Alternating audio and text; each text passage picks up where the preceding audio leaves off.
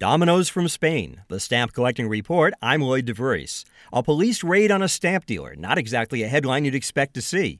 Yet last spring, that's what happened in Madrid. Two companies were accused of operating a pyramid scheme to bilk thousands of investors. The case is dragging on in Spanish courts, but its effects are already being felt here. One of the companies, Afinsa, is the majority owner of Escala, which includes some big stamp collecting auction houses and dealers in the U.S. A few months ago, the president of Escala's North American operations, a major figure in U.S. stamp collecting, resigned his post.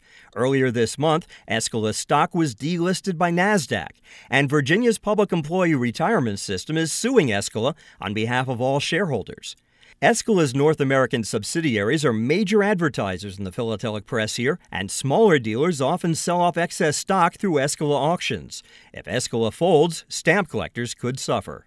I'm Lloyd DeVries of the Virtual Stamp Club. For more about stamps and stamp collecting and the latest on the Escala crisis, visit virtualstampclub.com.